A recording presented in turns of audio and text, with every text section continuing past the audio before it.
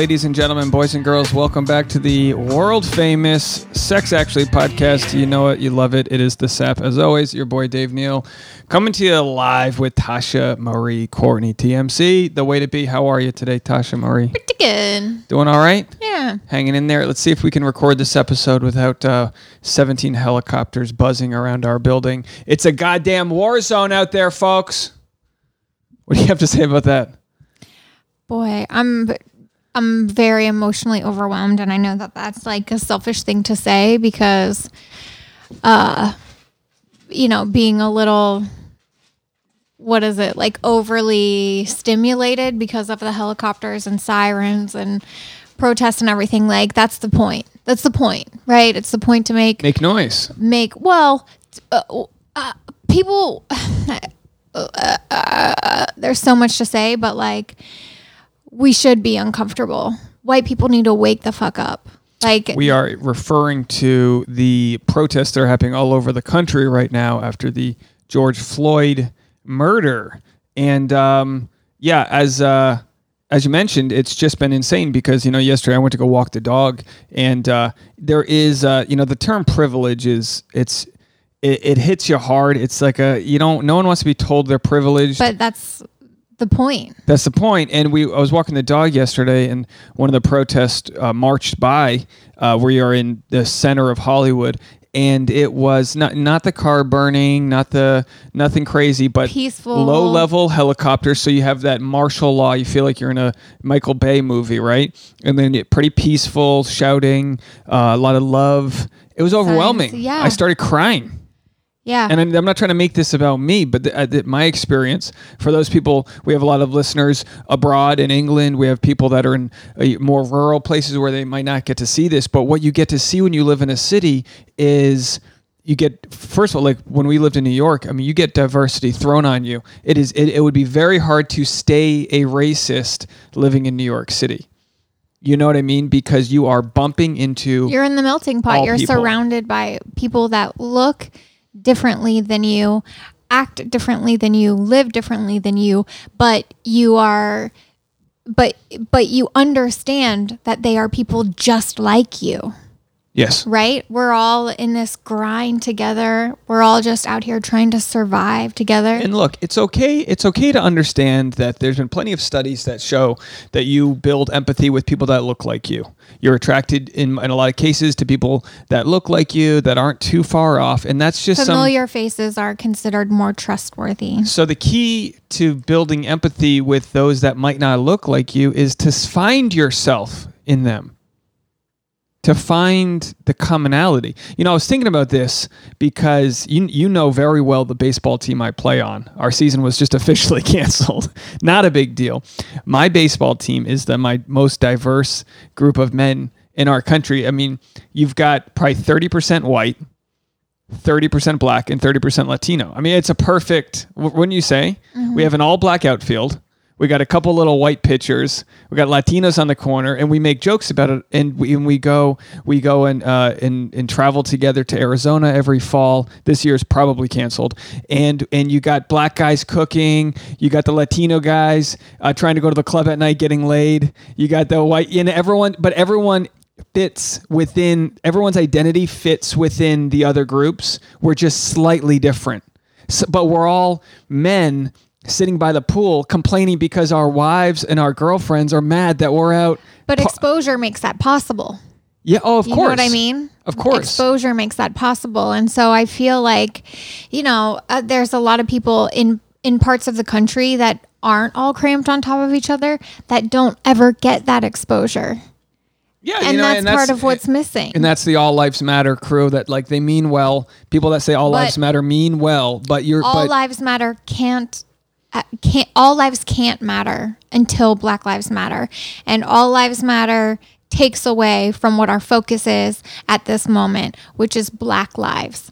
Yeah. Black lives have been systematically undermined. Sure. Right? It's a whole thing that we're not ignoring, and having it march by your place is, it's interesting. We live, both of our neighbors, you sound like You sound like an apologist to even say it, but our neighbors are black. We live in such an interracial building. We have a trans lady who's been living here, and it's very special where we live that we don't necessarily even think twice about it, right? Do you ever think that we live next to an interracial couple and then a gay black guy across the hall and then a trans lady? It's just part of where we live. But we both come from places in Kentucky and in Rhode Island that are pretty whitewashed. Rhode Island maybe more so than Kentucky. I don't know. They're both pretty white. And that's okay. It's okay that there's white communities. There's just old Irish communities where I come from. That's okay. But it's important. White people need to do the work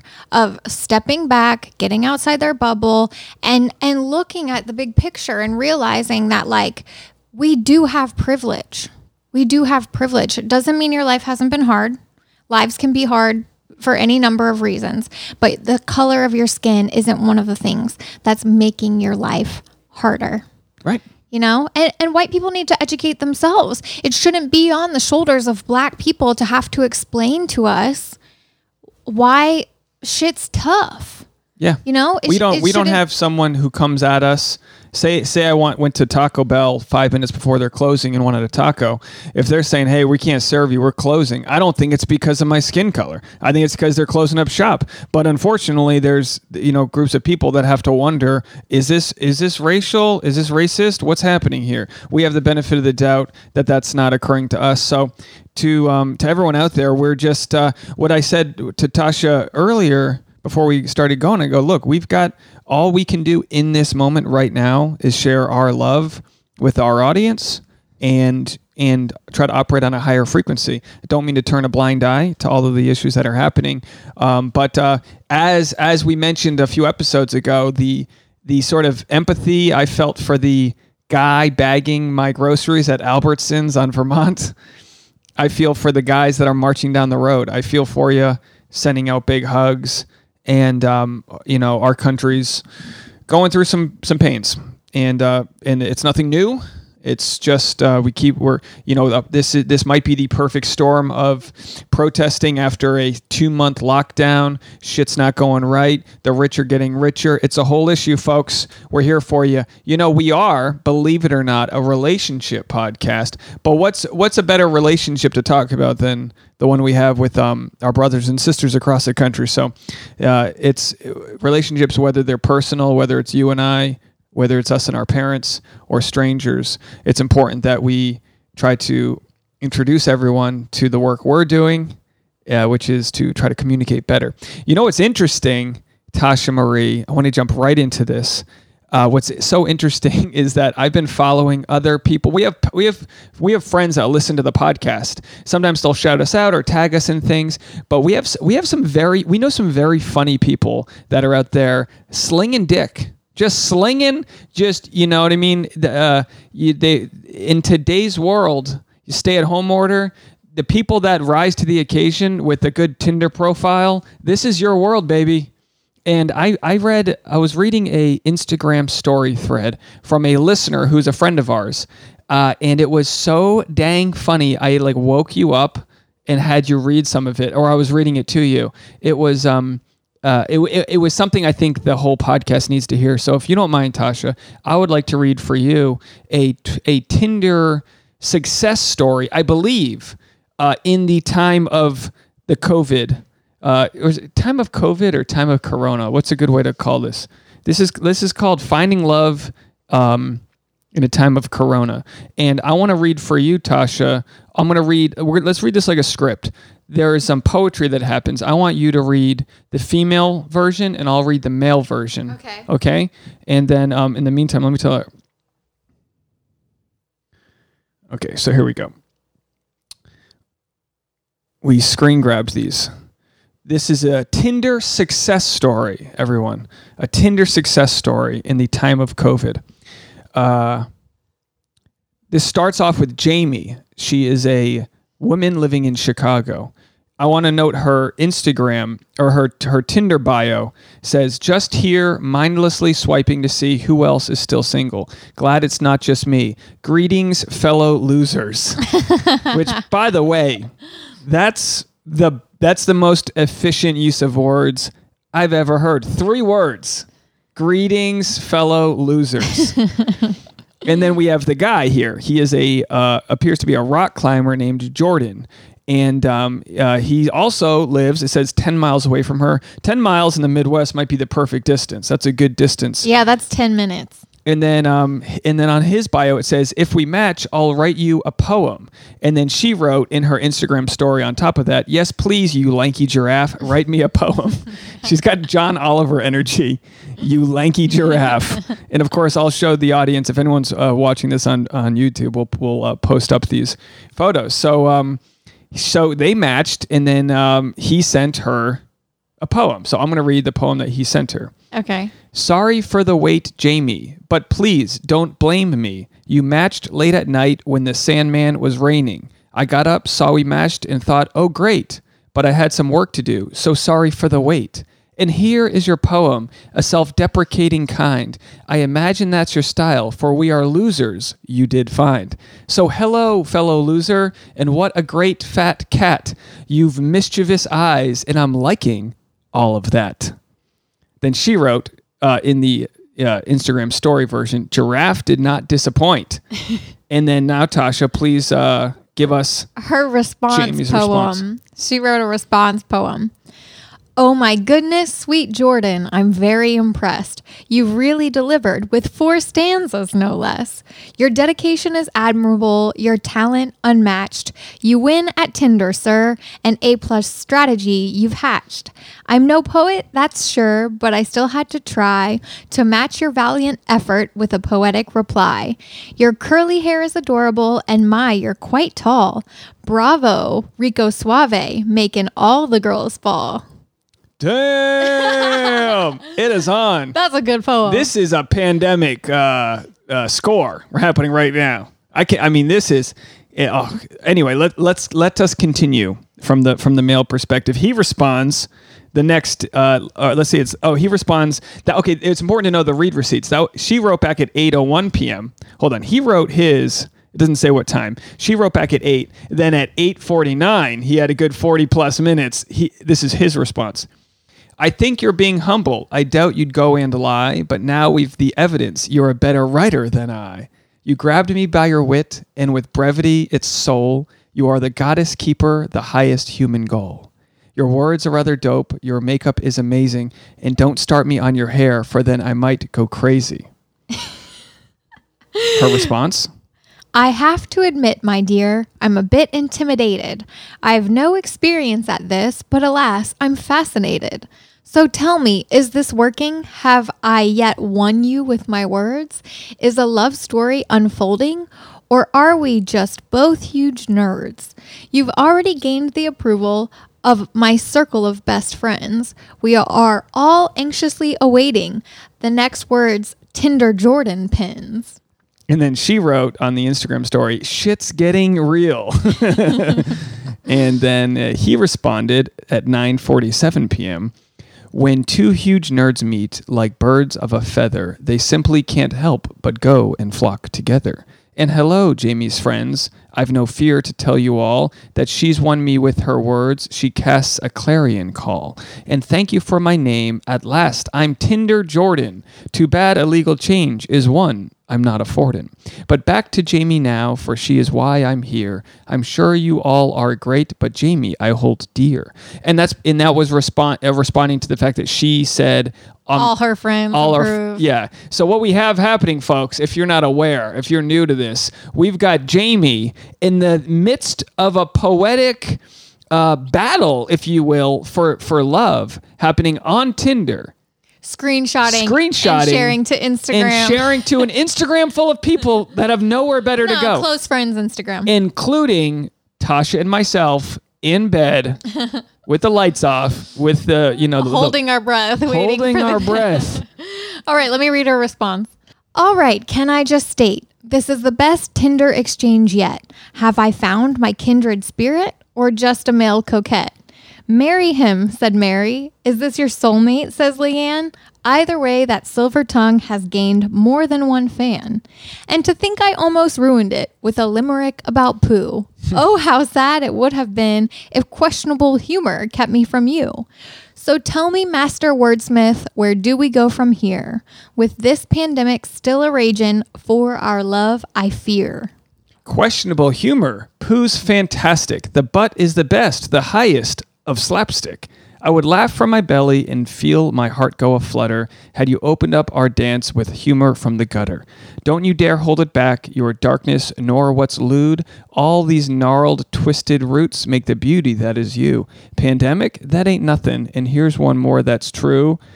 He's setting his digits, and two. I bleeped out his digits. Oh, that's smart. So he ended a poem with his phone number. That's slick. Kid's got them skills down. This isn't his first pandemic, let me tell you. All right, go for it. Please excuse my brief delay. This banter's made me ravenous. I microwaved 2 burritos, and COVID'll spare you from the flatulence. Shared love of potty humor. Surely it's the sign it's meant to be. For if I excel at one thing, it's joking about poo and pee. I know it's late, so don't feel pressured to rack your brain and keep spitting these treasures. Oops, I messed up. That's 3 lines, not 4. Acuity is fading, yet you keep me wanting more. And then in the Instagram story, she said, guys, I'm fading. And then she had a question, yes or no. Yes, they should continue, or no, they shouldn't. So, because this is at 11 at night. So then he writes back, no one's ever written a poem back to me. I can't but help and wonder what could it all mean. I never would have guessed a sign from the beyond comes through farts and poop and pee, a most human base bond. I hope your burritos leave your stomach free, but if they come and haunt you, please share the joy with me. And then, guys, here's how it ends. And then it ends with an Instagram screen grab of him saying hi. No, of her saying hi via text. And then he goes, oh, thank God. And then she laughs. And that, my friends, is how you go from Tinder to the phone. That is a perfect transition. And we don't know what happened. Have they seen each other? This is info we just don't have. How are they supposed to go on a date when they're supposed to be social distancing? I don't know. There's plenty of people that have been demanding updates from them. I saw the funniest. It was on like Overheard LA. You know that Instagram account? Mm-hmm. It was about, we went on a social distance date. The Overheard was, we went on a social distance date. It was fun. Then we kissed. And the other person said, that's like trying with a condom for 1 minute and ripping it. Yeah, that's right. Well, let's find out. Let's find out if they made it to the in person or not. Are you going to call her? Let's give her a call. This is we're calling Jamie, and let's see if we can get her on the phone here. Can you hear this? Oh, I get the wrong one. Speaker, hold on. Hello. Hi, is this Jamie? Yes, it is. Hello. Hey, it's Tasha and Dave. How are you? You guys, good. How are you? Well, we just reread your poetry for the 4th time. It's so good. Oh my God. This is a love story. You two have set the bar so high that I think you have to go straight to having kids. You know, that's literally what all of my friends were saying, because I was sharing this on my story. You guys saw it, and everyone was like, if you don't marry that man, I will. Well, it's interesting because he says he'll give somebody a poem if they match, and you said, try me, bitch. And then you go back, and then he says, no one's ever written a poem back. I mean, how amazing that you're the first poem that has been returned to him. Honestly, how could somebody not, though? It's so fun. Yeah, and not to mention your poetic prowess was really on point. I mean, did you have a ghostwriter, or were you just coming up with these lines? I mean, you guys are rhyming flatulence and fart jokes. I mean, it was really highbrow. You know, I feel like I was just in the right mindset because I've never written poems before, but it worked for this instance. So now, I mean, how many guys do you got to match with before you get someone who actually piques your interest here? What's the ratio of matches to conversations? Oh my gosh, honestly, very low. Yeah, I feel like a lot of times whenever I match with somebody, like nobody initiates conversation, myself included. I haven't really been putting any effort into it, but I feel like a lot of people right now aren't either. You know, it was definitely. unexpected. Are there any trends happening on Tinder with the pandemic? I mean, are people like in normal Tinder photos, you get the bro holding the fish and, showing off whatever signs of wealth they have or stature. Is there anything happening? Are there like people just holding up buckets of N95 masks or anything? I think that I have seen a few pictures of people wearing masks, and also like I think I saw a guy with a picture on his profile of him like holding a bunch of toilet paper and stuff. But that was a few weeks ago. That's a good one. Yeah, that would have been a good one. A little toilet paper. Or like a negative COVID test. You need your certificate. Yeah. It's like your clean STDs I have not test. seen that yet. Well, because I've not seen that yet. I've been told from my friends on Grindr that there's like a button for like if you've been tested or not, like in the male community, if they've been tested for AIDS or not. But it would be interesting if imagine if you had the what's it called, the antibodies test that basically lets anybody know you've had it and you're safe. Yeah, I don't know. I have a really close friend who's a doctor, and we had a lot of conversations about these antibody tests and stuff, and I feel like, I don't know how accurate they are because nobody knows how long you actually are immune. So. Yeah, especially for $150 a pop. It's like a virus that's going to mutate and be totally different in a few months. Exactly. I'm actually going to get a COVID test tomorrow. Well, good luck with Not that. Because I'm sick. Yeah, I know, not because I'm sick, but I mean, at least after tomorrow, I'll know for the next few days if I definitely do or definitely don't have it. Who knows if I'll pick it up or no. We're sitting on the edge of our seats, and we want to know: Have you met this Tinder Shakespeare? We should call him Tinder Shakespeare. No, we actually have not met yet. Have you continued talking? Somewhat, yes. For like a few days, yeah. We were supposed to actually meet for a socially distant walk last week, but I had to postpone. Just because, I don't know, just to be precautious. This is what's so tough, though, is that you have to, like, building a spark, right? You guys built a spark through poetry, but, like, if you can't go see somebody, that's, next thing you know, you're doing your taxes, you got a photo shoot, and next thing you know, you're gone. When you're lighting, the Tinder, when you're lighting the Tinder and you get that initial spark, like, you have to hurry up and blow on it to get a giant flame. Is that why they call it Tinder? Exactly. Yeah. So you got to blow on it to get a giant flame, Jamie. That's what you have to do. You guys, never mind. I'm not gonna go there. Now, were you able to go? You went from texting, and then I'm guessing, did you guys FaceTime after that? Did you escalate? Yes, we did FaceTime. We did like a couple of Zoom calls, which was fine. I actually did a Zoom date like maybe a month and a half ago, and it was the most awkward thing ever. Oh, I can imagine. I can imagine totally. Yeah, like this was fine. Zooming with Tinder Jordan was fine. He actually played music for me one day when I was working, and it was really fun. Oh, I saw that. Yeah, I saw that update. He was DJing. Wow, yeah, he's a DJ too. So funny. He's it was tall? like just the two of us, and I was like, "I'm working," and he's like, "Cool, you want to hear some music?" And I was like, "Yes, I do. Thank you." Well, let me tell you something, Jamie. He rock climbs in his photo. So let me tell you something. This man's got some of the strongest hands you've ever met. I'm telling you, rock climbers. It's like if a guy meets someone who's a horseback rider, she's gonna have the strongest hips ever. So let me just tell you something. And a DJ, he has like a light touch. Yeah, wiki. Yeah, let's see if he gets to scratch your discs or not, metaphorically. Now, what's going on? You're in the Midwest. Is it? Are you still on full lockdown, or are you out working? What are you up to? No, I mean, I haven't really been working a lot.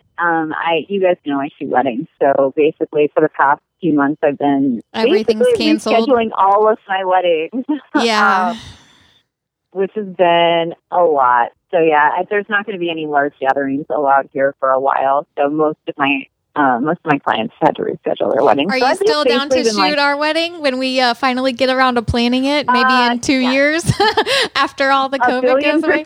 Yes. I don't know if I think I told you guys this when you first got engaged. I already called this. Yeah. Well, actually, we actually booked our DJ. His name's Tinder Jordan.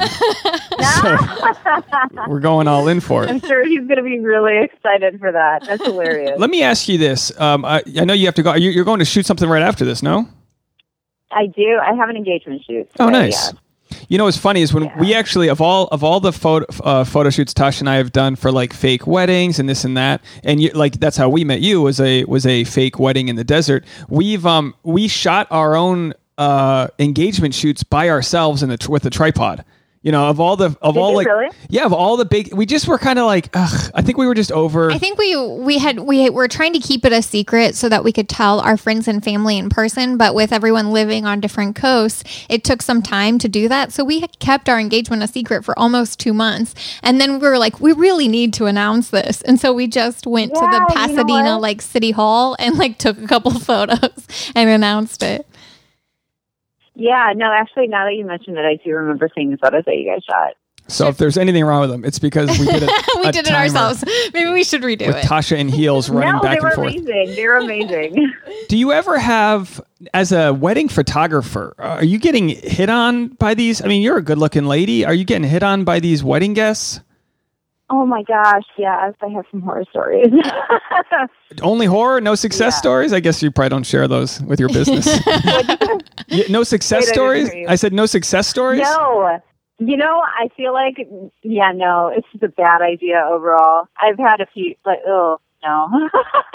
Well, that's the case usually. Like I remember Tasha and I went to a wedding, and the second she went to the bar to get a drink, and I was at the table, there was some dude already hitting on her, and it was like, boy, the stakes are high at weddings to go get laid if you're single. I mean, it can be great, but it can also be like if you it's like the bridesmaid shuts you down. Next thing you know, you're going after Jamie the photographer. Dude, seriously, I had this one wedding where, like, unbeknownst to me, the bride had totally talked me up to one of the groom's friends.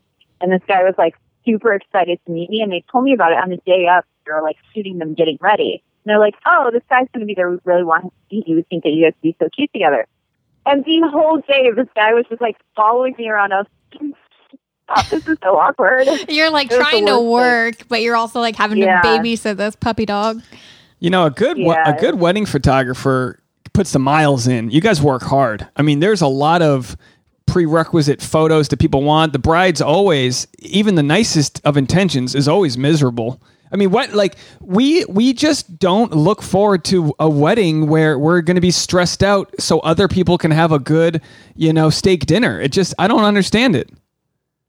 But you guys got to keep it small. Go and live somewhere. I'm down. I'll go with you. Yeah, I think I'm going with you. 100%. And I think that's actually totally the plan. Like, as soon as there's a window of safety and we can like find a venue, doesn't matter where, might be Mexico, might be Thailand. We'll do it last minute. But I think we're probably going to try and pull a last minute wedding sometime in the next year. What's your favorite warm weather place? Give us a place to start looking.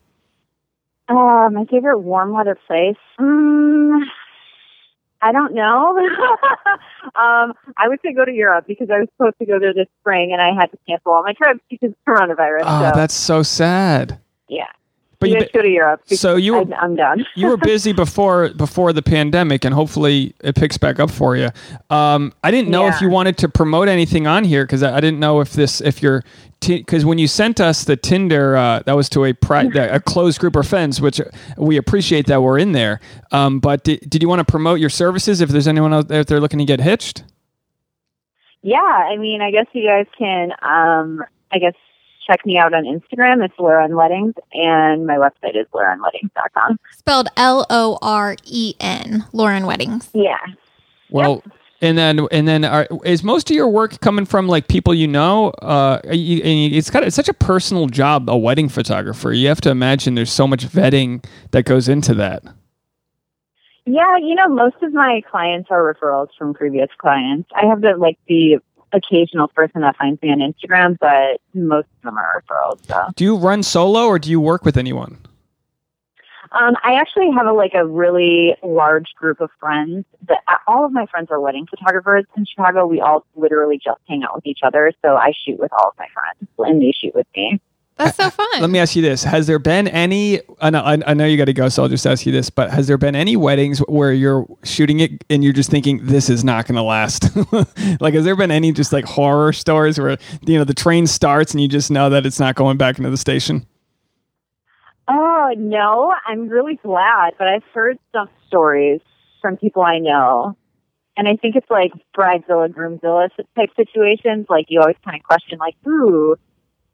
I wonder how long that's going to last. But luckily, I have not had any plans like that. So cross doesn't happen. I want to write a movie where there's a dude, because we've already had the wedding singer, we've had the wedding planner, we've had wedding crashers, but what we haven't had is the wedding bodyguard. And I want it to be a guy that the groom and the bride hire that keeps like the weird aunts from talking to them for too much. Because, the thing that looks the worst about weddings for the bride and groom is that they're sort of obligated to go to every table and talk to everyone. And really, you just want to catch up with your college friends. You know what I mean? Celebrities on the red carpet, they have like their PR manager right next to them the whole time. And they'll like let publications ask like one question and then they're like, sorry, we gotta go, we have an appointment, pointing at their watch, like just nudging the celeb out of the way. But in our case, we'll have you and a small crew. We do plan on a small wedding. I think we do plan on having it be kind of something that's not overwhelming, because I think people do lose focus of what the day is all about, especially people's parents that are putting money into it.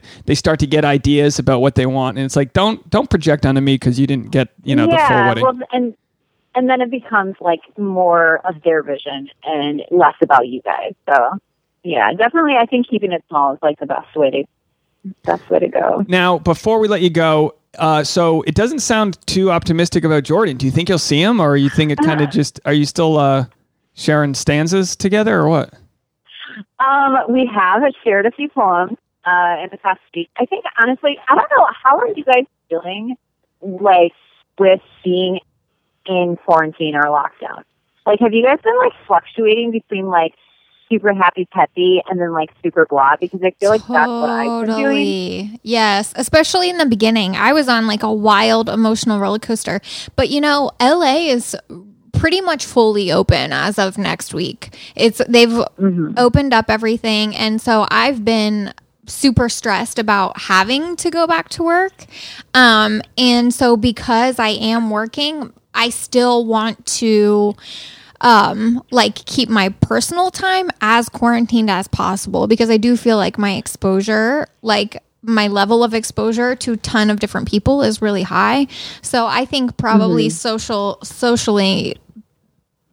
I'll be socially distancing socially for a while.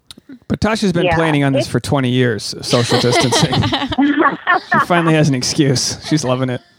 But yeah, it's the different things that keep us sane are taken away. For me, it's the gym, it's stand-up comedy. So now I make it a point to try to go for a nice run every day. I'm doing this app challenge, so I'm trying to get back into shape, because for a little while there, I was quarantined, real bad shape. I mean, I got fat real fast. It's amazing how quickly the body can just go to shit if you let it. But that's what it's. Hey, mid-30s, baby. This is what happens. The second you stop looking at the scale and shaming yourself, you're back to being the fat college version of me. But I digress. I would say this, for you it's good. I mean, for like you and I, weddings and stand-up comedy are two places where people are packed in. That's what's tough with what we do. But at least as a photographer, you can kind of socially distance as you take their photos, right? Yeah, for sure. I feel I don't know, as far as the Jordan thing is going.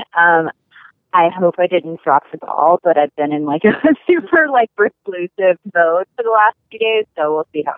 So. But it could show his true colors too if he's willing to give you some space and show, because it sounds like we're all projecting. We see a couple poems and we think we know everybody. But let me tell you about Jordan. This guy, if he gives you your space and lets you be distant or whatever, who knows? Maybe But I think also it's important for him to take initiative too. We say, hey, I realize that we should be social distancing and whatever, but do you want to do that social distance date?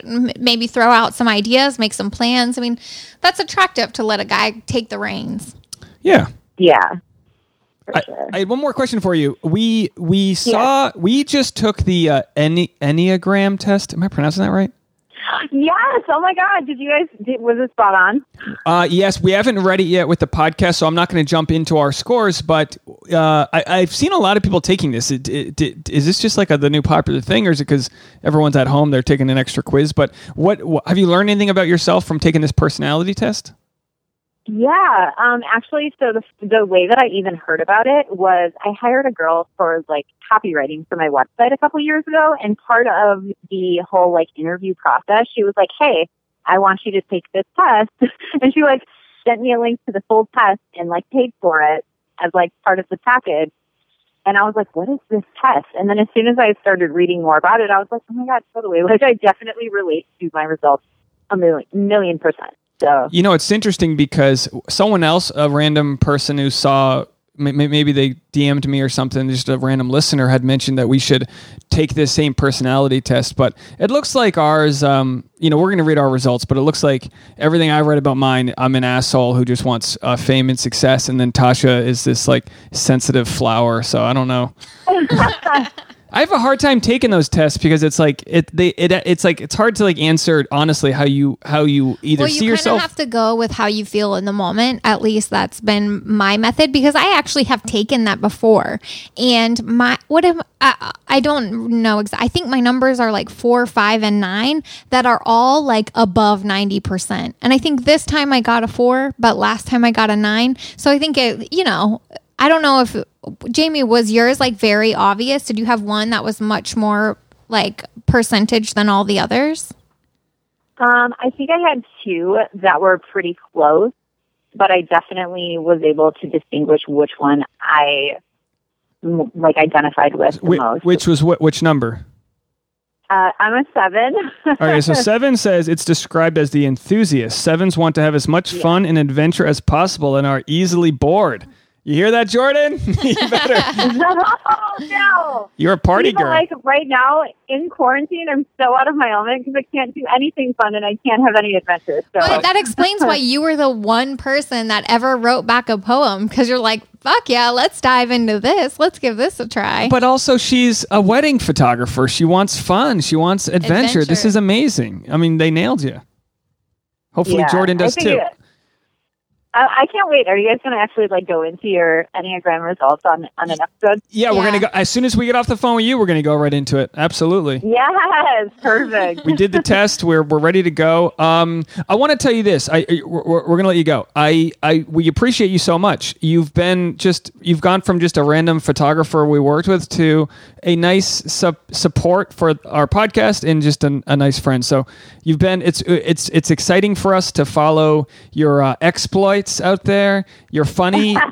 These poems are hilarious, and keep sharing that. And if Jordan's not the lucky guy or gal, somebody else will be. So we're excited to see the next steps for you. So keep us posted. All right. Thank you guys so much. I appreciate you both so much, and I love the podcast. We love you. We'll talk to you soon. All right, guys. Thanks so much. Talk to you soon. Bye. Bye. That was Jamie, everybody, coming in from the Midwest, wedding photographer, friend of the podcast, friend of ours. I'm going to reset these cameras, so keep talking while we get into the next part. Or can we just pause and you can cut it out and post? Do you want to pause? Yeah. Do I really have to fill it up with it's going to take 9 seconds. All right. Let's bang this out. We got about another 20 minutes to go, so let's finish this off. So okay. I'm assuming that you have those screenshots saved of our results, because I actually don't know mine offhand. And I would like to be able to do a little bit of a refreshing on what each one means, because maybe I can do a little evaluation on my like top 3 numbers and see if what I think they listed as my top one is correct, or if it was just correct yesterday and maybe on a different day I'd feel a different way. I'm going to get right into it. I don't have my headphones on. So the Enneagram is a test you can take. It's like a personality type test. It's a little bit better than, your standard, I'm an introvert, I'm an extrovert. INFJ or whatever. That one's complicated to me too. And that one takes forever to take the test. Well, there's so many... I'm going to pull the laptop up right here. There's so many different terms for people, and we're all different. So there's no perfect match, but it tells you, it's just probably take a 5-minute quiz. And then it tells you exactly what you are. The Enneagram is a system of personality types that describes patterns in how people conceptualize the world and manage their emotions. Which, folks, this is what we're talking about here. If you knew, like Tasha, if your parents knew what personality type you were, they wouldn't be not that they're saying they were locking you in your room, but they would. You know what I mean? If you have a child, you can tailor your approach to your child's needs. Or you can tailor your approach to your loved one's needs, however that goes. Knowing each other's type I think can help you. It's just another way to assess. Yeah, and it seems pretty accurate. So let's go into. Let's do yours first. You want to do mine? Yeah. I don't remember which one's mine. Hold on, I got it. I saved mine in a thing called Dave's results. So my results, I am a 98% match for personality 7 and a 98% match for personality 3. But it told me that I'm mainly personality 3. Type 3 is also known as the achiever. 3s want to be successful and admired by other people and are very conscious of their public image. Hold on. I was too busy thinking about 7 is the same as Jamie's. Oh, okay, 7 yeah. is, right? It's called the individualist. What is it called? No, 7. Hold on, I just deleted it. So 7, you're right. Jamie and I are both a 7. Type And 7 is what's that? described as the enthusiast. 7s want to have as much fun and adventure as possible and are easily bored. So if you want to take this to me, I want to achieve while having as much fun as possible. So share the podcast Do you with your find friends. yourself easily bored?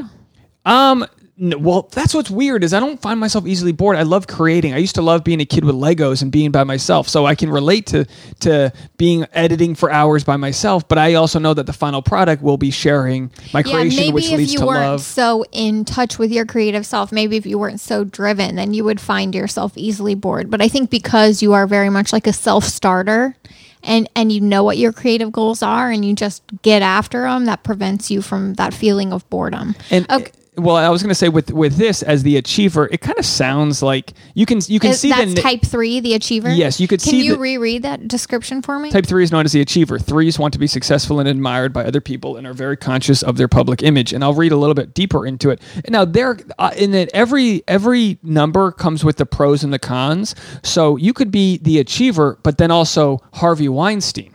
You know, you can be the megalomaniac, the crazy person who achieves and the ego is inflamed. And don't get me wrong. Well, you could be like a Slytherin.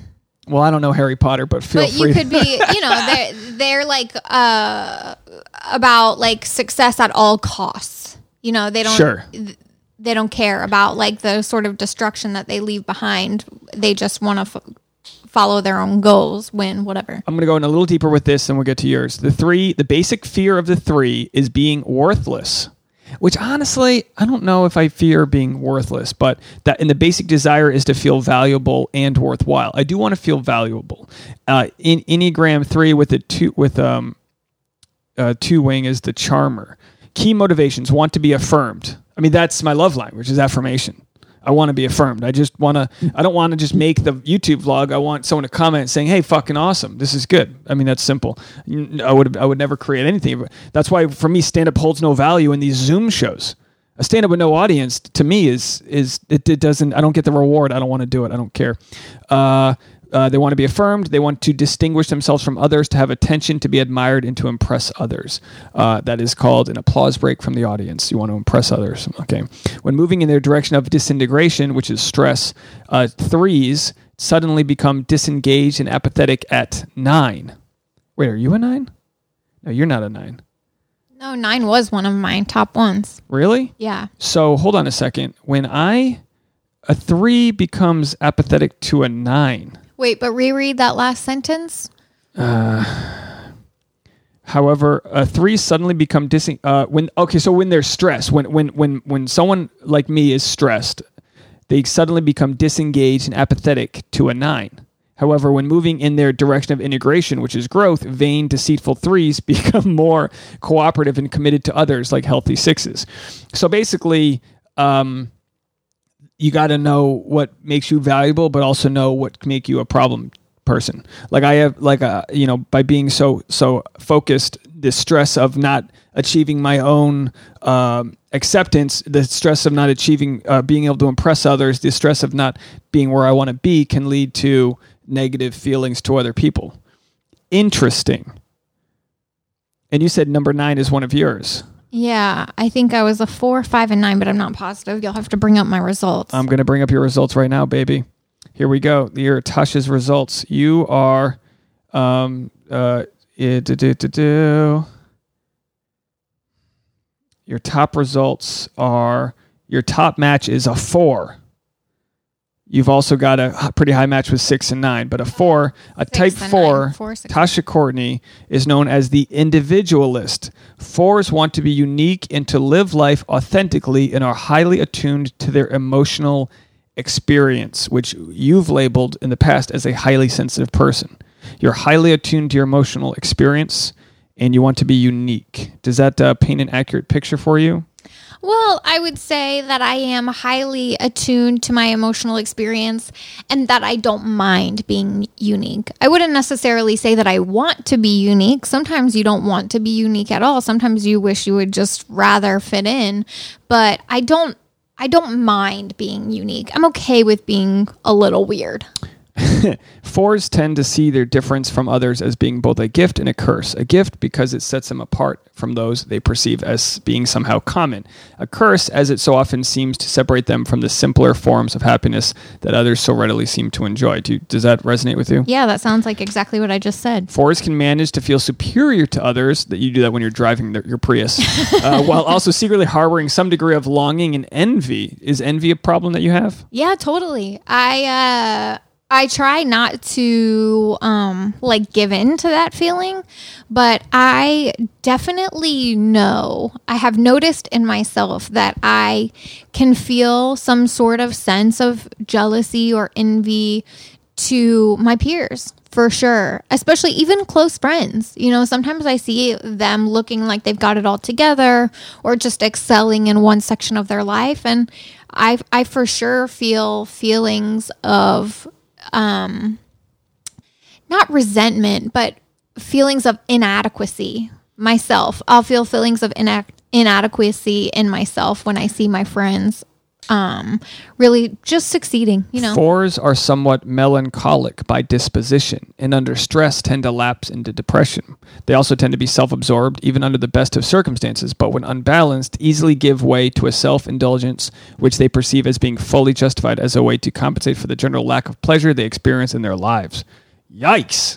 Rather than look for practical solutions to their difficulties, 4s are prone to fantasizing about a savior who will rescue them from their unhappiness.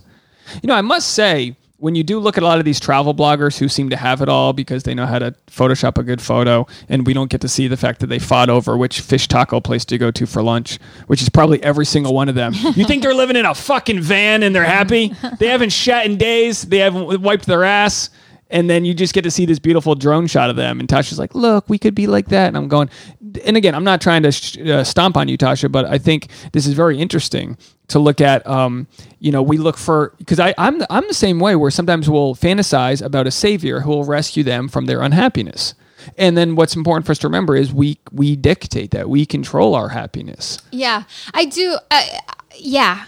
You're absolutely correct. I think for some people, things come easier, and it's normal to feel a little bit of jealousy when things don't necessarily come easy to you. I remember as early as high school feeling so jealous of people who knew what they wanted to do with their life. It never made... I never had any clear sense of direction or any clear, passions. Those things were not, I never had something that I wanted or needed to do so badly that I could put everything else aside in order to do that thing. So for me, my life's journey has felt like a lot of trial and error because I'm cool with it. I'm cool with just about anything. So I'll give something a try for a while, like it for a while, get bored with it, and then want to try something else.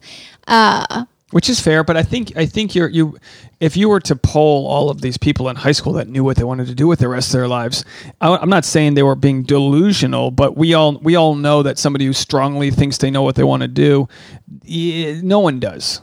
No one's gonna. No, but at least having a real guiding light almost.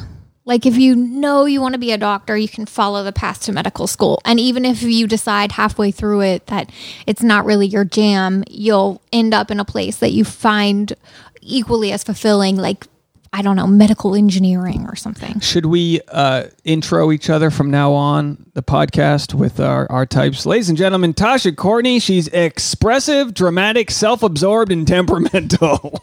Do you think I'm self-absorbed? I feel like that one doesn't really stick. You know what? I feel like sometimes, and this is just a personality flaw, that I will have a hard time listening to others in conversation. You know, like I can tell when you're toned down, where I'm telling you a story, and then like a minute later you go, sorry, what? Whenever I'm telling a story to Tasha and she's, I can tell she's not listening. I just start making it about me blowing guys. And then she's like, wait, I don't what? think that's necessarily self-absorbed. I think that's just a little bit of like not necessarily knowing the right things to say, well, not like it's being saying, a great listener. And having like a really engaging conversation that it requires a little more effort. It's basically saying that you go to a deeper level, internalize a lot of your feelings. Like you go within yourself to like analyze how you're feeling, and to the outside person, it looks like you're not even there. You know what I mean? Like your eyes kind of glaze over, but that's because you're doing the work on the inside. Now, look, I was able to Google, this is good for people in relationships. Fuck, I think this is good for people who have an issue with your mom or, you know, whoever in your life, you know. Don't be afraid to learn a little bit about yourself.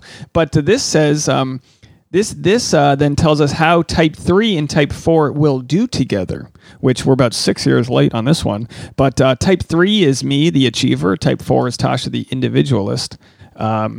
What each type brings to the relationship. These two types can form something of a complementary relationship, with each bringing important qualities to the relationship that the other generally lacks. Which I've actually said this whenever you're like, Dave, you don't pay attention. You know what? Actually, Raquel, we love you, Raquel. Our friend Raquel Pomplin, past guest, Raquel Pomplin responded as like, because I had mentioned in my vlog that I cut open the blueberries and then didn't realize that there was a resealable thing to them. Yeah. And I mentioned that you noticed this because you're a highly sensitive person. And then Raquel responds, she goes, my husband does the same thing. It doesn't mean that she's highly sensitive because she notices it. It means he's not paying attention. And I was like, well, yeah, I understand. Like there are times when I don't pay attention.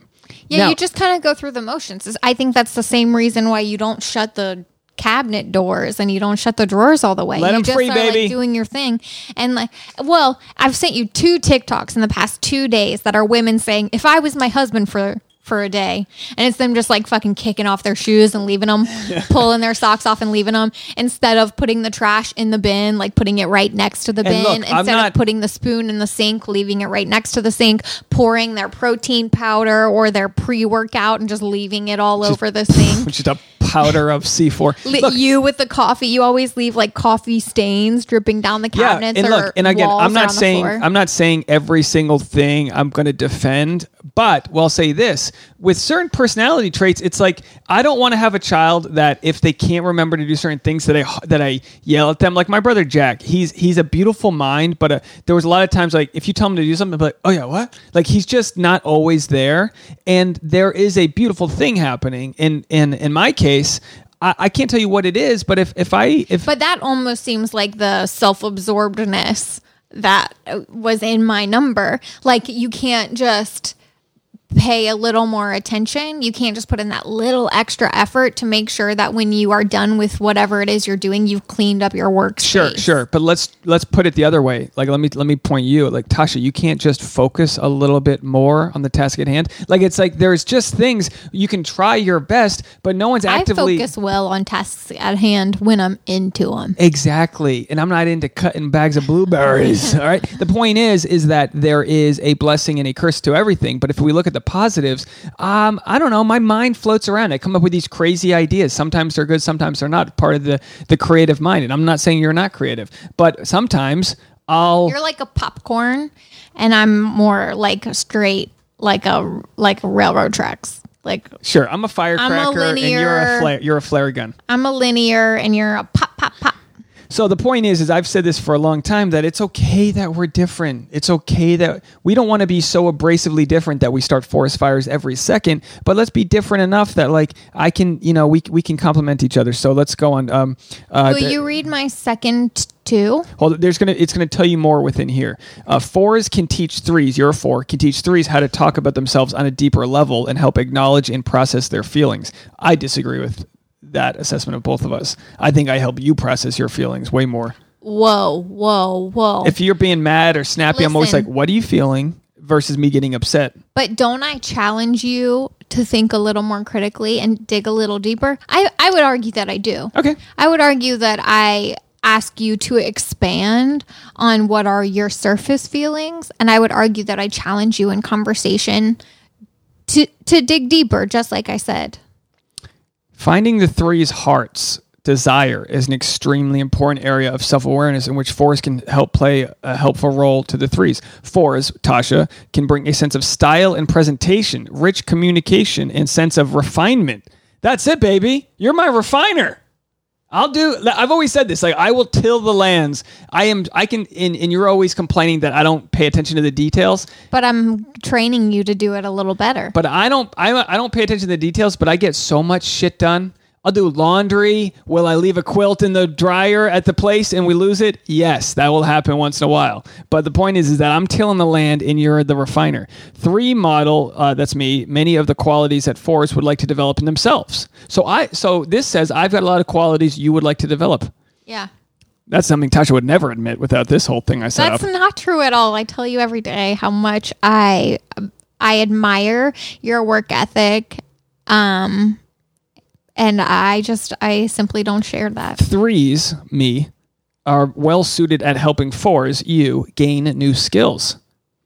3s can bring a good deal of tact and diplomacy to handling 4s' emotional reactions and their sometimes too sensitive feelings and self-doubts.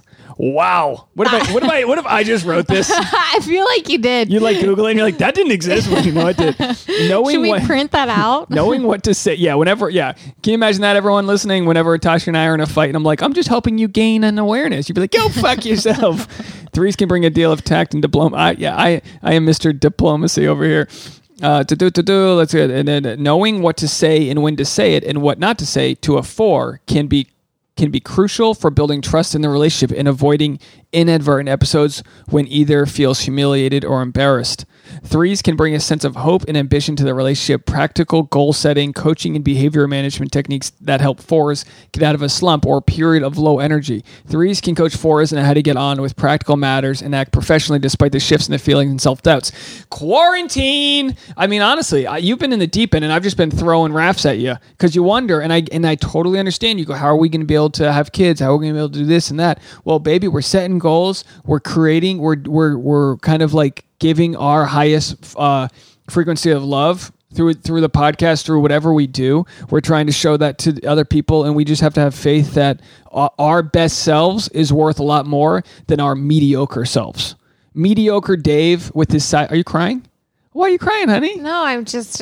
It's very true. I can tell when Tasha's about to cry, and I saw that. You started crying. I got the camera right on you.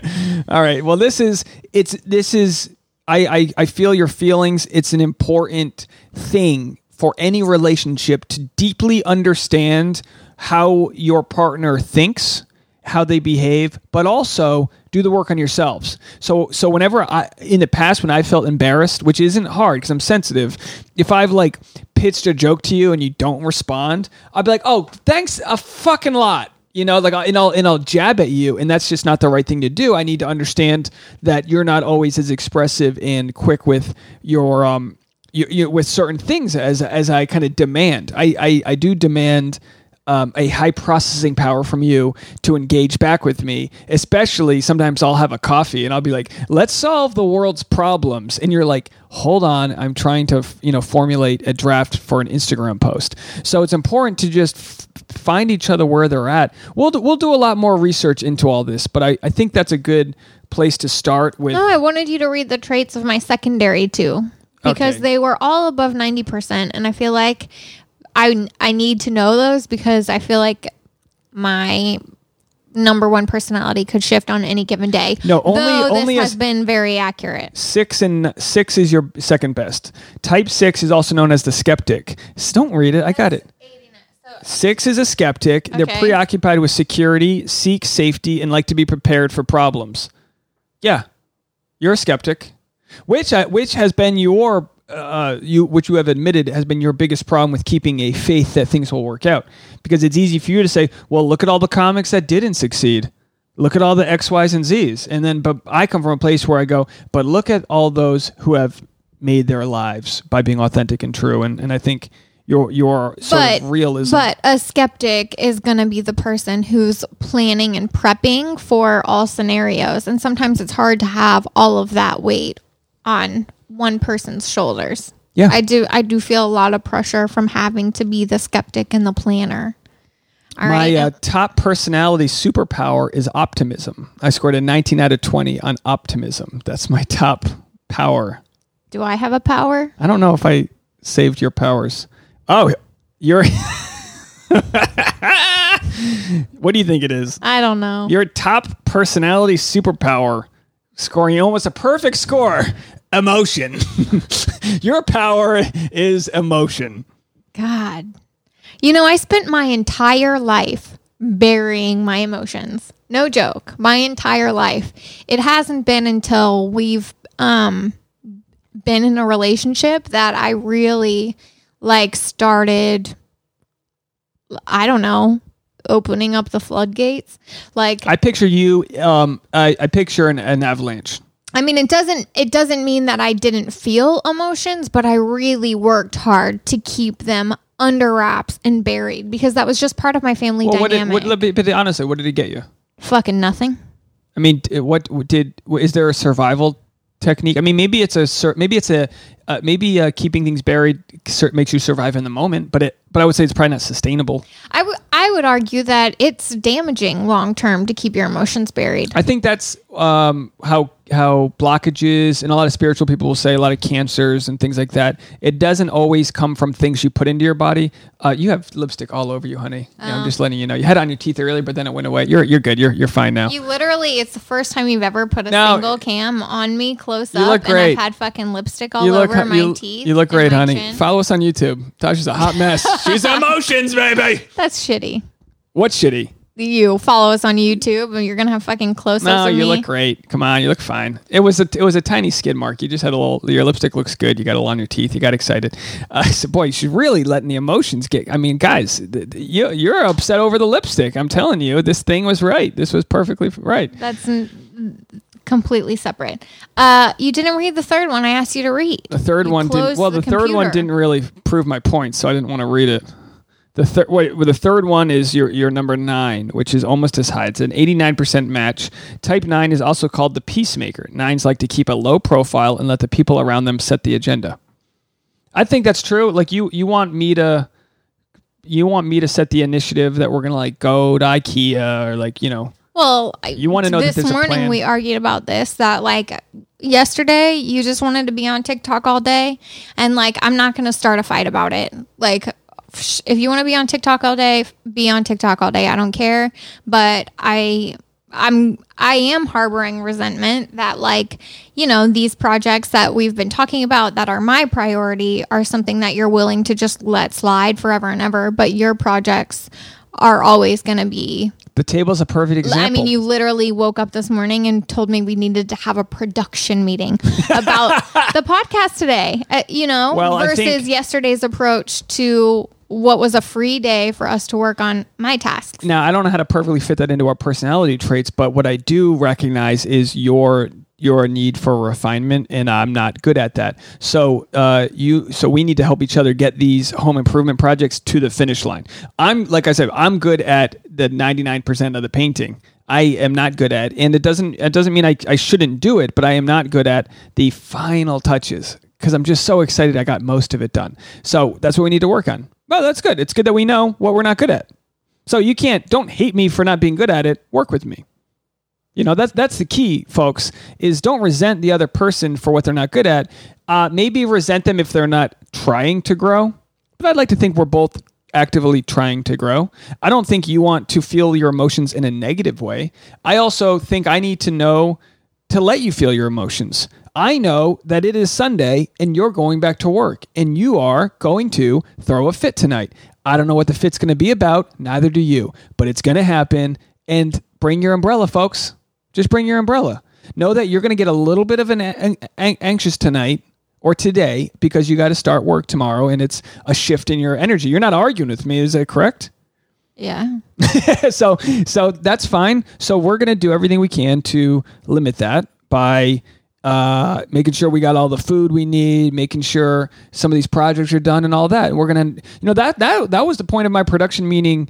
What I wanted it to be was that I want you to come off under the best light possible because I think you're very special. Sometimes I pull you into the podcast when you're just not emotionally there, and it's just not the best thing for either one of us. That's all. So sometimes what we'll do, and I really wanted to talk about this, but I felt like we were short on time, but I think it's appropriate to sneak it in, is I wanted to talk about procrastinating. We both do it. There are different types. Now, the important thing about procrastinating is once you know why you do that procrastinating, you can fight against it. We've talked about procrastinating because we don't know the final product. It's easy to make an IKEA bookshelf. It's easy. There's directions, but it's hard to write a play that you don't know the ending to. Did I send you that TikTok on procrastination? I don't know. Oh, okay.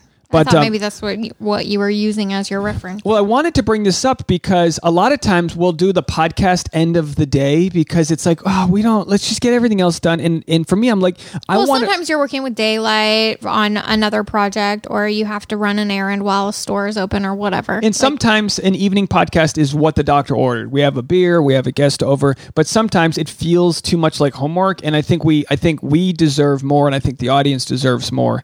And I'm only saying that because last episode after we recorded, I wanted to do the call her daddy segment, and you were kind of checked out and it didn't go well. And I turned the comments off of YouTube. It just didn't go well. It wasn't a good conversation that we had. We could have done it a million better ways than we did. Well, I think we had already had the conversation. Yeah, that was part of it. And sometimes I feel like when you get your initial thoughts out, it feels resolved, like in your brain and in your body. And then when you talk about it again, you forget all of those other more nuanced things that you were. Versus if you were and I were doing someone else's podcast, we would show up to that podcast probably under the best of circumstance. We would show up to it like we're doing work or like we're going to share our best. Prepared. So anyway, that was something where I go, okay, from now on, I'd like to do a better job, which I'm not good at planning, so that when we jump into things, we have a little bit of a framework. Anyway, so the thing I wanted to mention was the types of procrastinating that there are. Why people procrastinate, the psychology and cause of procrastination. If you're a procrastinator, then you probably asked yourself at some point, why do I procrastinate so much? Or why do I keep procrastinating even though I know that it's bad for me? And there's just different reasons. I was thinking of this because, like I'd mentioned, I procrastinate in different ways with my creativity. The last thing I want to do during this whole pandemic is write down my set list and have a little bit of a structure there, because that's the hardest thing for me to do. And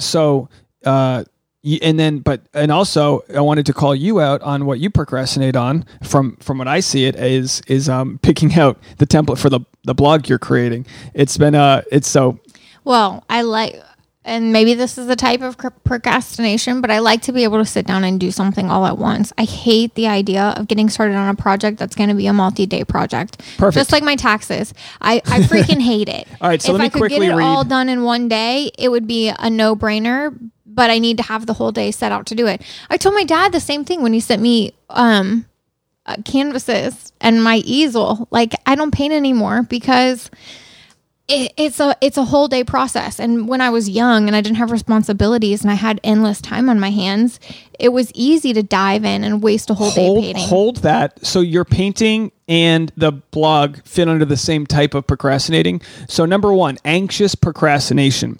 Neil Fiore, author of The Now Habit, defined procrastination as a mechanism for coping with the anxiety associated with starting or completing any task or decision. So that's your problem, is you don't want to start something you can't finish. Fiore suggested that people who procrastinate a lot are usually bad at managing their time and often end up scheduling in more work than they can actually do, leaving no time for fun activities or resting. I have that problem where I'll schedule way too much work and then I'll rush it. Fiore suggested that not fulfilling these unrealistic expectations causes stress and anxiety, which some people deal with by procrastinating, which is kind of why today I said, let's just find one home improvement thing to do so we don't procrastinate all of them. How to beat it. He suggested the unschedule as a way to combat this anxiety-driven procrastination. The unschedule method involves filling your schedule with fun activities and rest before scheduling in any work. For example, if you find yourself checking Facebook for 15 minutes at 3 p.m. every afternoon, schedule in Facebook time first and plan your work around that. This scheduled fun or downtime will give you the chance to relax and prevent you from overscheduling. Number 2, fun procrastination. The fun procrastinator would rather be doing anything except that one dreaded task. After all, there's so many fun and exciting things you could be doing instead. How can you bear to start that boring project? How to beat it? If there's absolutely no way you're going to start on that one dreaded task, try indulging in some structured procrastination. You're going to procrastinate anyway, so why not make it useful? This is kind of like, working with knowing that you're going to feel the resistance, so just working with it. The third one, this might be you. Plenty of time procrastination. Many people find it difficult to start a project when they know the deadline is this is different. When they know the deadline is a long way off. This type of procrastination is clearly visible in students who often struggle to start an essay earlier than a few days before the deadline. That was me as a kid. Always wrote the paper the night before. Always. Everyone. Yeah, of course. I mean, not everyone, but this is a very common one. But it makes you wonder that this you don't even have a deadline for your blog. For sure, that's been a problem with my taxes. Yeah, me too. They got pushed back. For sure. So you don't have a blog. I started worrying about it in January, but I knew that the deadline wasn't until April, and then I knew that the deadline got pushed, and I kept telling my accountant, "Yeah, I'm working on it." I haven't. So for anything. For my vlogs and my YouTube videos, everyone go to my YouTube, please check them out. I've been kind of setting this goal to have them released Mondays and Fridays. So sometimes I get up early, like on Friday, I was up at 7 a.m. so I could bang it out and finish it. And it's this goal I've just set for myself. No one at YouTube is saying, hey, your blog's not up. So it's very hard to set goals for yourself when there's no real reason not to. I wonder if you can have a goal set for the launch day of your blog. Not that people need to even read it. All your blogs can be in draft mode. But I wonder if there's a day where you can set where this blog's going public on this day. That's interesting, but without telling people. Yeah, it's for you. But without telling people, you lose that accountability, which I think is a big part, is a big motivator. Yeah, but you can tell me. I mean, I'm not gonna harp on you, but you'll know if you're failing at something. I always mention, how to beat it.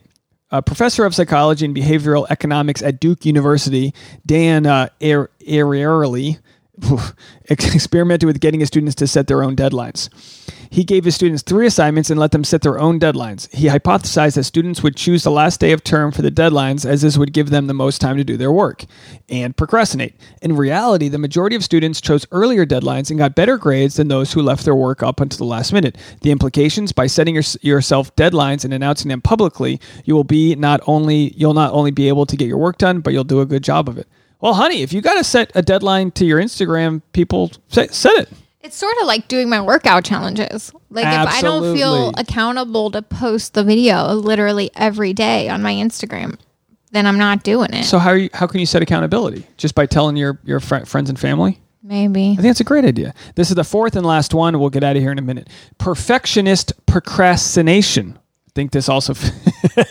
Tasha just had a procrastination orgasm. She just closed her eye. Her eyes rolled to the back of her head. And she goes, perfectionism. Well, we learned about this in Petra's book. Perfectionists are always striving for the best, and as such are constantly criticizing their own work. For some perfectionists, the fear of failing or producing work to a low standard can be so overwhelming they never actually get around to starting anything. It's like I started writing for Medium. I only wrote that. I need to keep going. I only wrote that one article. I need to write more than one a month. But they said, publish your Medium article when it's 95% done. Yeah. That's what they said. Because they said 100% ain't going to happen, and you can always edit it after you publish it. So the same goes with your blog. You can always edit any of it. Our friend, the Hollywood success coach, Erica Warnick, says, my shitty book is better than your non-book, right? Damn. Yeah. So, something's better than nothing. Even shit with mistakes in it is better than nothing. Here's where we differ, right? You live in a world where on Instagram, it's the perfect final product. Stand-up comedy, it's well embraced that you need to have some shitty sets in order to get a bit working. There's been plenty of times I've had a joke idea go out that and you eats perform dick. your work in progress. I fail. Yeah. I fail. And it hurts. But it's no different. And did I save this?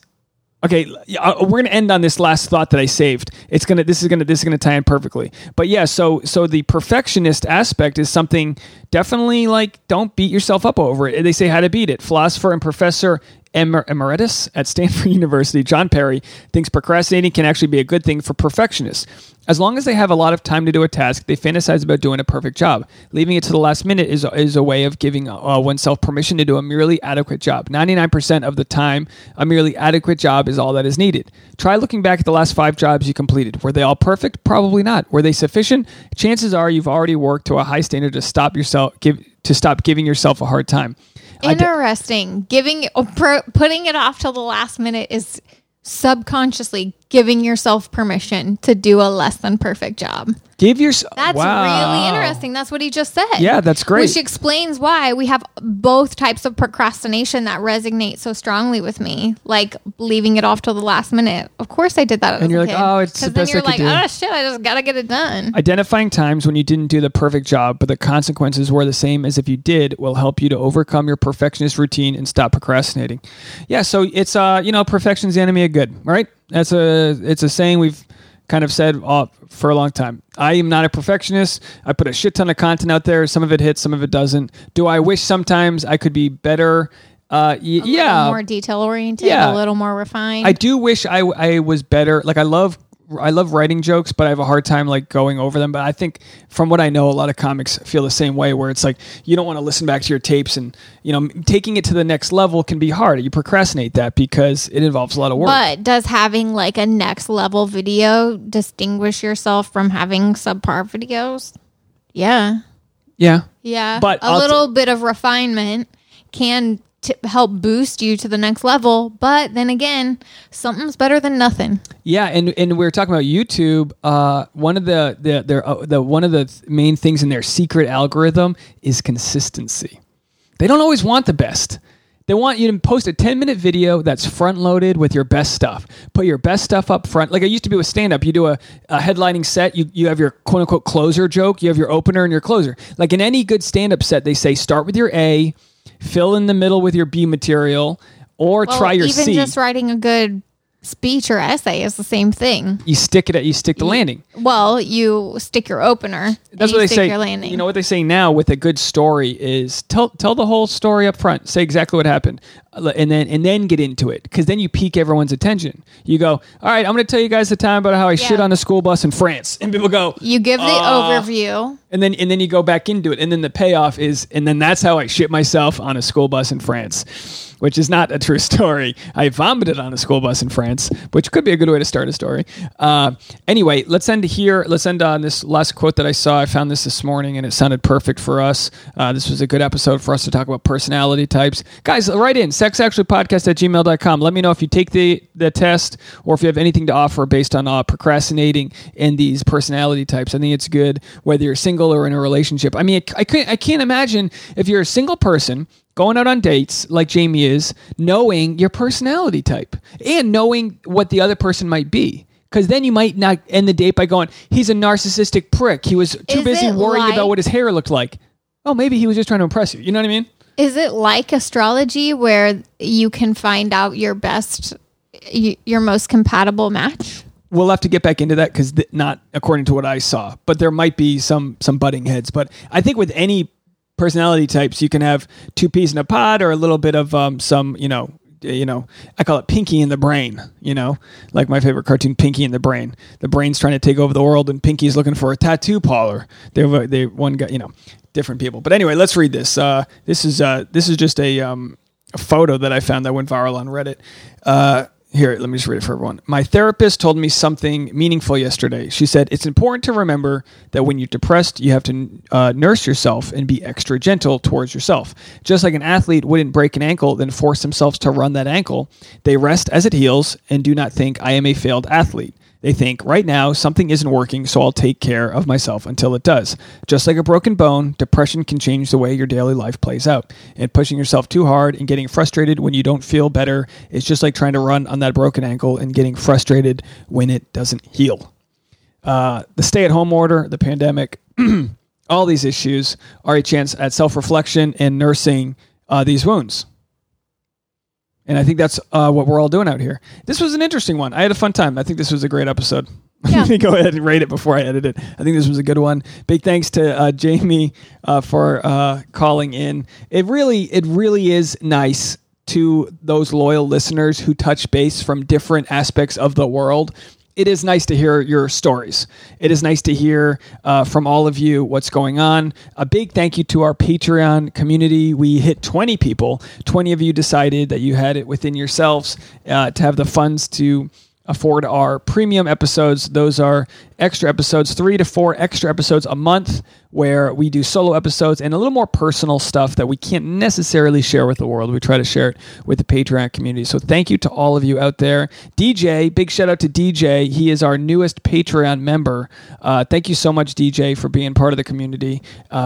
We appreciate all the faith that you guys have in us. It is a tough time to come up with new content while staying at home. I mean, we redid the table, folks. Woo! Like, it is a tough time. As podcasters, when we're not interviewing people in person, we've noticed because of the 40 million people that aren't commuting to work, that obviously translates into a dip in listenership. So those of you that have stuck around, we appreciate you even more so, and keep sharing it with your friends, subscribing, and all those things, because I really don't want to have to do Skype interviews we have to find another thing. I like it when someone like Jamie, we can call her, but full on Skype interviews just is taking the charm. You know what it is, Tasha?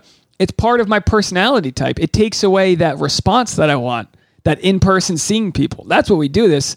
No one wants to have a virtual sandbox. Can you imagine, in the quarantine really hits, everyone's just got a 3-year-old sitting in a sandbox with a flat screen TV, zooming their friends in the sandbox? Not as fun to me. Well, Tasha checked out. I could see it in her eyes. This was a little bit of a longer one. Anything we can promote for you, Tasha? Is everyone going to go follow you on TikTok? What's happening? Oh, they better. Y'all. Man, TikTok is really screwing me over. I had a couple of videos hit in the beginning, and now they're like, "You suck." We're trying to share some side titty. Views. Yeah, we're trying to get Tasha's TikTok going.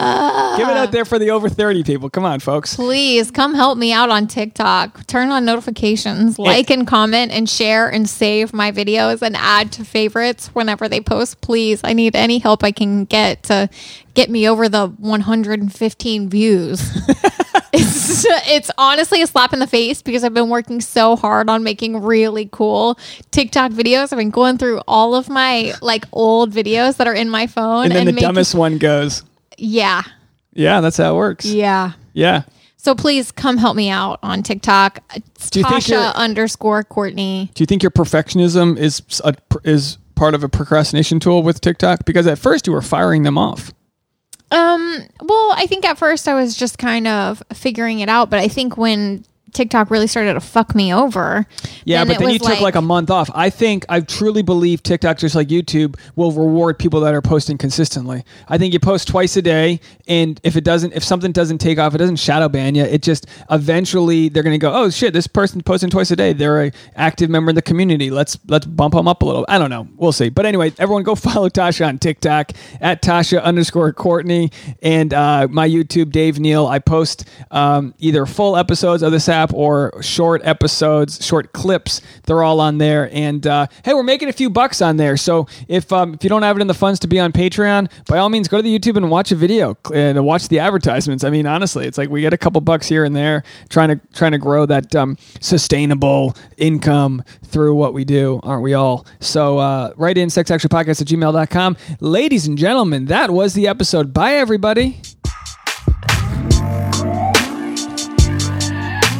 Fast.